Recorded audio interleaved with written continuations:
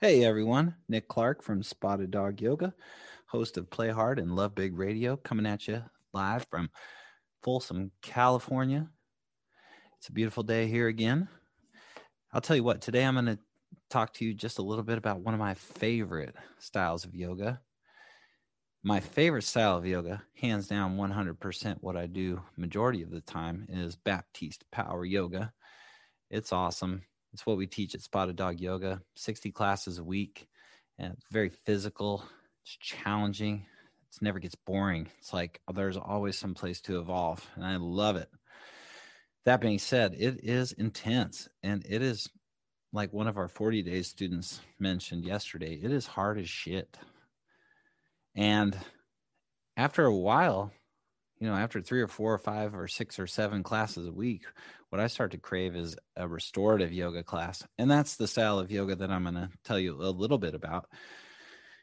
This is coming up because we just put up a newsletter last week about restorative yoga to just inform you and give you some information about what restorative yoga is all about.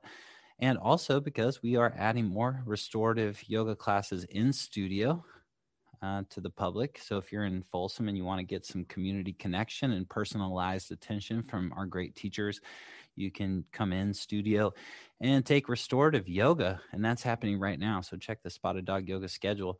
If you're not from Northern California and you want to give it a shot, we also offer those classes on Zoom and in our on-demand library. So you can hit us up, Spotted Dog Yoga, via text or call 916-990-1720, and we'll be happy to set you up to try some restorative yoga or maybe some of my favorite yoga or both.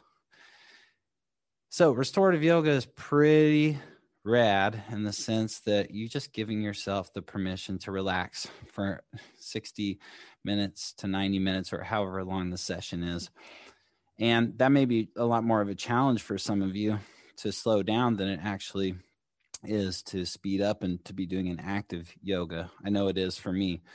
So to relax for 60 to 90 minutes and consciously focus on that does me so much good. And oh my God, can you imagine what good it would do you too and everybody if they just got a hold of it?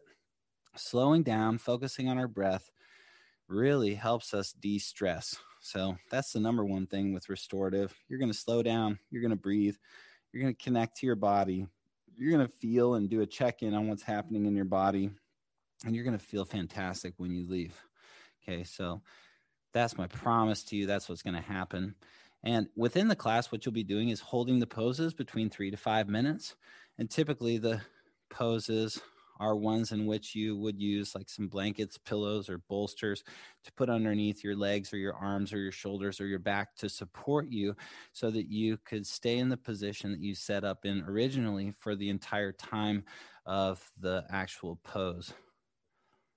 That was a mouthful. Whew! But you know what I'm saying. So you set yourself up for those 3 to 5 minutes, and then after each pose, you'll have a minute or two just to relax and let your body come back to neutral, which is really important. And typically, when you're experiencing a restorative yoga class, you're going to hit all sides of the body.